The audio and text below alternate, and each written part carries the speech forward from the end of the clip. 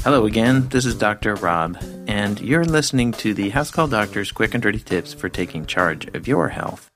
It strikes terror into the hearts of school and daycare centers everywhere. It is extremely contagious and can make people miserable when infected. What am I talking about? Flu? Tuberculosis? Ebola virus? No, I'm talking about the most dreaded illness in childhood, pink eye. So why is pink eye so feared? Why is it the Charles Manson of viruses of kindergartens around the country? Well, to be truthful, I'm not really sure. But I'm getting ahead of myself. I first need to give you some background. The medical word for pink eye is conjunctivitis. Yes, it does sound like a word you'd use to sound smart at parties. Not that I've ever done that. The conjunctiva are layers of cells on the white parts of the eyes and on the inside of the eyelids. It's one of the many mucous membranes of the body, and it lubricates the eyes so you can open and close them easily, and also protects your eyes. My brother once called me a mucous membrane, actually. Anyway, conjunctivitis describes a number of conditions in which the conjunctiva becomes inflamed and turns the eye red. There are many causes of conjunctivitis, including allergies, viruses, bacteria, swimming in a chlorinated pool, and even getting stuff in your eyes, foreign bodies. As long as the conjunctiva gets red and irritated, it's called conjunctivitis. Now, the pink eye we all know and love is caused by a virus. The most common culprit is a virus from the adenovirus family. The fact that it's an adenovirus isn't really important. I just wanted you, my listeners, to sound smart when you go to parties. So when you look good, I look good. I'm here for you. Typical symptoms of viral conjunctivitis are eye redness, itching, burning, and a crusty, goopy discharge that makes your eyes stick shut when you wake up.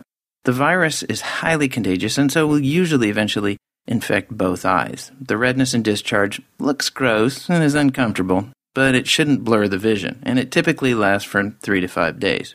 Now, gross and uncomfortable, yes, but life-threatening and dangerous, no. It's no big deal. It's only pink eye. Are you sensing an attitude on my part? Yes, this is one of my pet peeves in medicine. I don't know how it happened, but pink eye causes a huge number of unnecessary missed days from work and school, and it's only pink eye. The reasons for this fear is the fact that it's really contagious. Nobody wants to be that parent who sends their kid to school only to infect the entire class, and so the teachers will send the kids home immediately for any sign of pink eye. And that's because every other parent will freak out if their kid's been exposed to pink eye, because if they get pink eye, then they're going to be that parent spreading it to other kids. It's this vicious cycle. It makes your eyes pink for a few days, they get goopy, and then it goes away. So what if it's contagious? It's not leprosy, it's only pink eye. So, myth number 1 is that pink eye is dangerous. It's not dangerous. Myth number 2, I see in my office when parents bring their kids in to have it treated. For some reason, educators, at least those in our area, have decided that kids can come back to school only if they've been on antibiotic eye drops for 24 hours. Now, what did I say causes a typical pink eye? A virus. What do antibiotics do to viruses? Nothing. But I confess that I do still prescribe antibiotic eye drops for viral conjunctivitis. Why do I still do this when it doesn't help? To get them back to school, get their parents back to work. They're still contagious, but I don't care. It's only pink eye. That feels good to get off my chest. Thanks for letting me vent.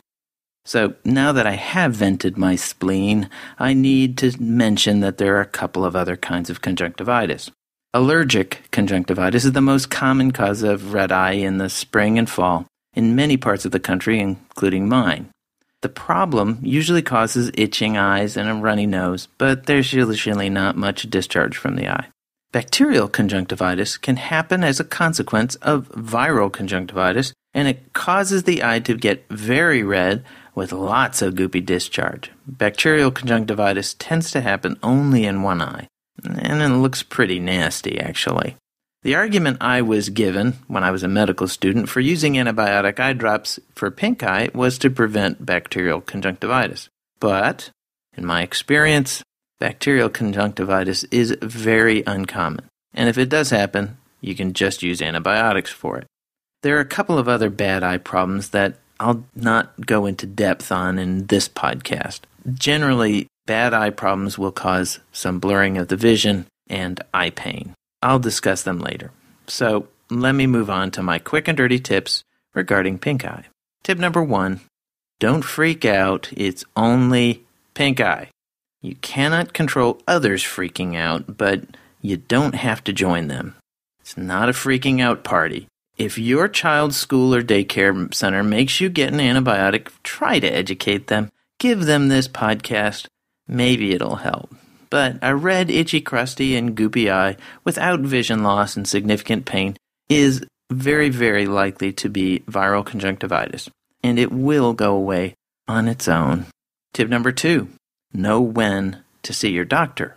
Eye pain and blurring of the vision are bad signs and could be symptoms of vision-threatening conditions. Seek medical help immediately. Eye redness and pain in a single eye could be a herpes or a bacterial infection. See your doctor for those as well. Lastly, if you think you got something in your eye, a foreign body, maybe a French guy, I don't know. If you think you got one of those in your eye and the irritation persists longer than a day, you should visit the doctor and get it looked at. That's all I have on pink eye. If you have questions you want answered, send them to housecalldoctor@quickanddirtytips.com or call area code 206-337-5895. You can find me on Twitter at housecalldoc, and you can find my Facebook page. It's cleverly called The House Call Doctor.